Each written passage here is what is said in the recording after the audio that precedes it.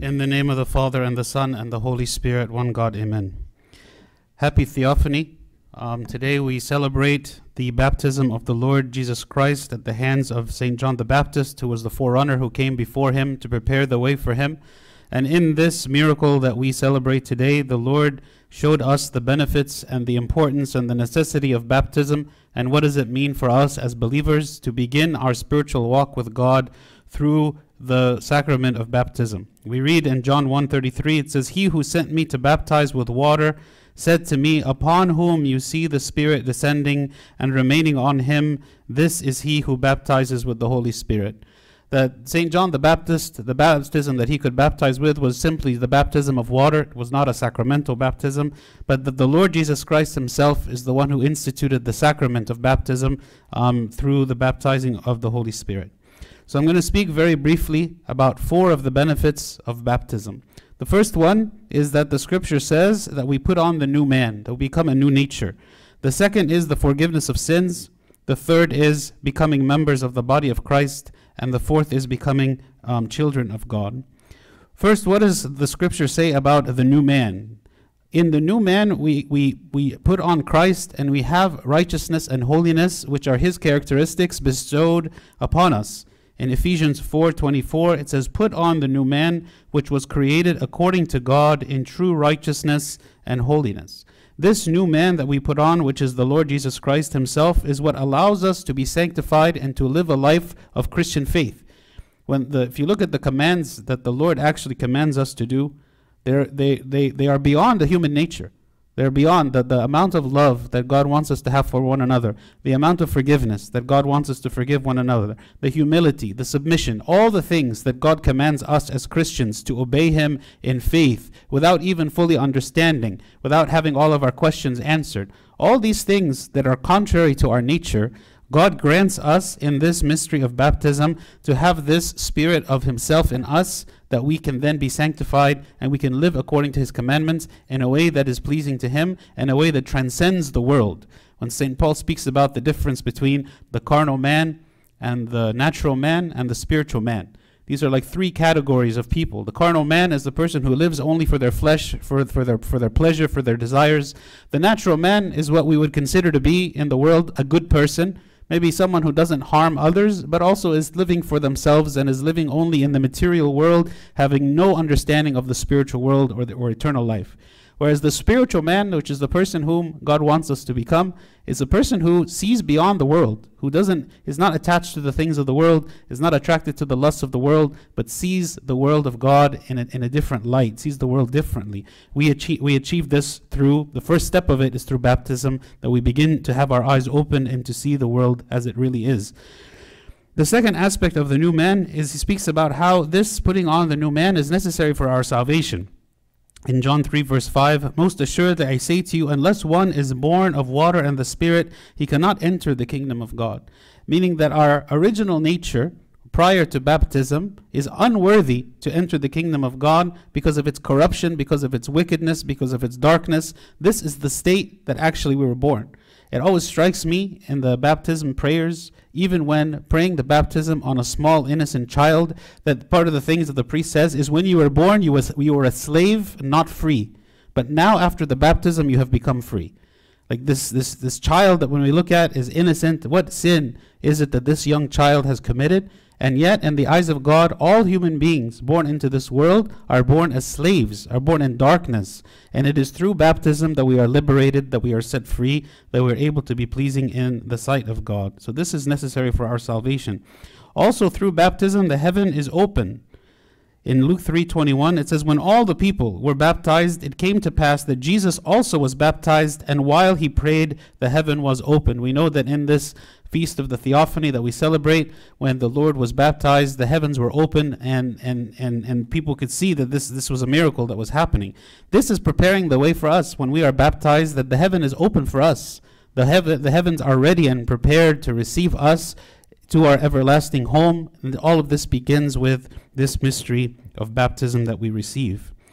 The second benefit of baptism is the forgiveness of sins. In Acts 2:38, when Peter was preaching after the Pentecost, he says, "Then Peter said to them, 'Repent, and let every one of you be baptized in the name of Jesus Christ for the remission of sins.'" Also, Ananias, which was the man that St. Paul went to after his conversion, it says what? "And now," when Ananias is speaking to Paul, "and now why are you waiting? Arise and be baptized and wash away your sins." The idea that in baptism it is not just a cleansing of the body, but it's a cleansing of the soul. That all of the sins we committed, including the original sin that we were born with, and whatever sins that we committed in our life, are completely wiped away, and we start again completely new, completely fresh, with nothing that we carry along with us from the old life. All of our actions, all of our thoughts, all of our wrong deeds, all of our wrong intentions, everything that we did from before this day is completely wiped away. And of course, we know that baptism is not the only sacrament that does this. This is why after we are baptized, we continue in the sacrament of confession, which does the same thing. For those people who are already believers, having already been baptized, it is someone who is cleansed through the sacrament of confession. But the first time, we are sanctified through the baptism, the sacrament of baptism. And even in the creed, we say we believe in one baptism for the remission of sins. So it is through baptism that we receive forgiveness of sins. The third benefit of baptism is that we become members of the body of Christ. In Romans 6, verse 5, it says, "For if we have been united together in the likeness of his death," which is in baptism, "certainly we also will be in the likeness of his resurrection." So being united in his death and being united in his resurrection, that just as we are sacrificed with him in his death on the cross, so also we gain the benefit of the resurrection, just as he also was resurrected after he died on the cross, he rose from the dead. So also Christ is promising us the same, that when we are in his body, then we are his body and part of him, then whatever it is that he experiences, we also experience. This is why we call Christ the first fruit. Meaning, in every way, Christ on earth experienced everything that as a human being we experience, and so everything he experiences, we also experience. So because we are in his body, that when he rises from the dead, we also rise from the dead. When he dies, we also die. And how is this accomplished? Because we can't physically go back in time and get up on the cross with him and die on the cross. And we can't physically go into the tomb and resurrect with him. So this sacrament of baptism is the means by which that we actually can die with him on the cross, and that we can be resurrected with him as he was resurrected. Also, as members of the body of Christ, we receive a newness of life, because we are in the body of Christ. We are not in our own corrupted body. We receive new life from this body that we become a part of. It says in Romans 6 also, "Therefore we were buried with him through baptism into death, that just as Christ was raised from the dead by the glory of the Father, even so we also should walk in newness of life."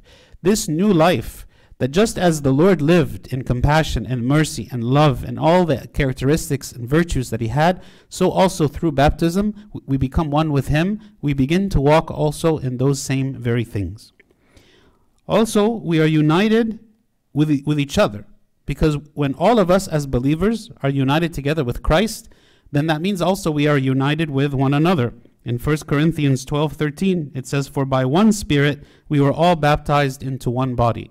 So the mystery of baptism is not just about my individual relationship with God or my individual salvation, but it is a way of uniting all of the believers into the same body of Christ for the salvation of the church as a whole, in addition to me as an individual. So we become connected to one another in a very mystical way, in a very mysterious spiritual way, through baptism. That when we are all baptized, we are connected together through the body of Christ himself. Also, we become temples of God, because the Holy Spirit is now able to live inside of us as temples of God living in us.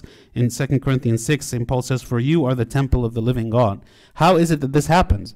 How is it that the Holy Spirit comes to dwell in us? He comes and dwells in us because we have been baptized and we have become temples of the living God. The last benefit I'm going to mention quickly about baptism is it allows us actually to become children of God.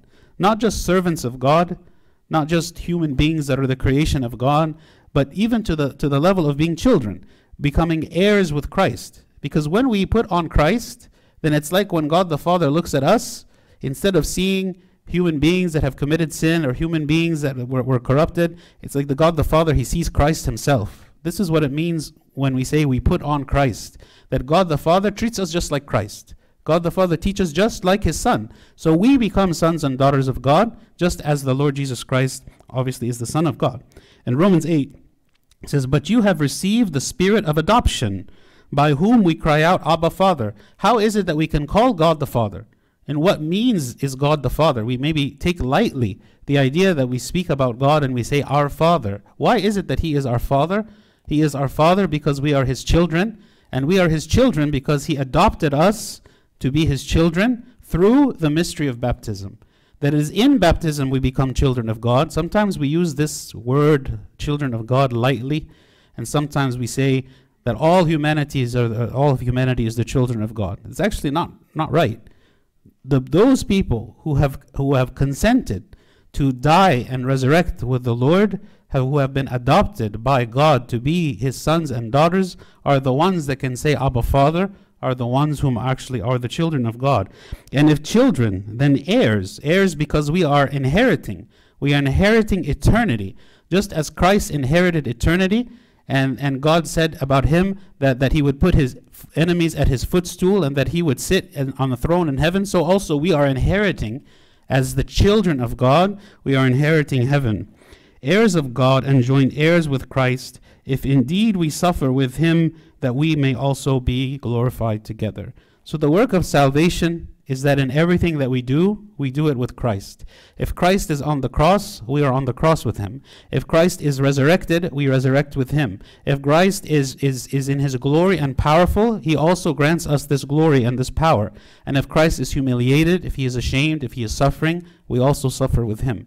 So to consent to live the life of Christ and to be with Christ in every phase of his life, and that all of these characteristics are manifested in us, this is what it means to have salvation, that we allow ourselves to live the life that Christ lived with him, and this all begins with baptism, that in baptism we become one with him, and everything that happens to him happens to us. Of course, it doesn't happen exactly the same way, but we allow it to happen. We consent for it to happen. We choose to do this. We choose to suffer with him. We choose to die with him, and we choose to resurrect with him. And this is the mystery of baptism. That is the first step in our Christian life, in our life in the church, and the life of salvation that leads ultimately to our inheritance of the kingdom of heaven.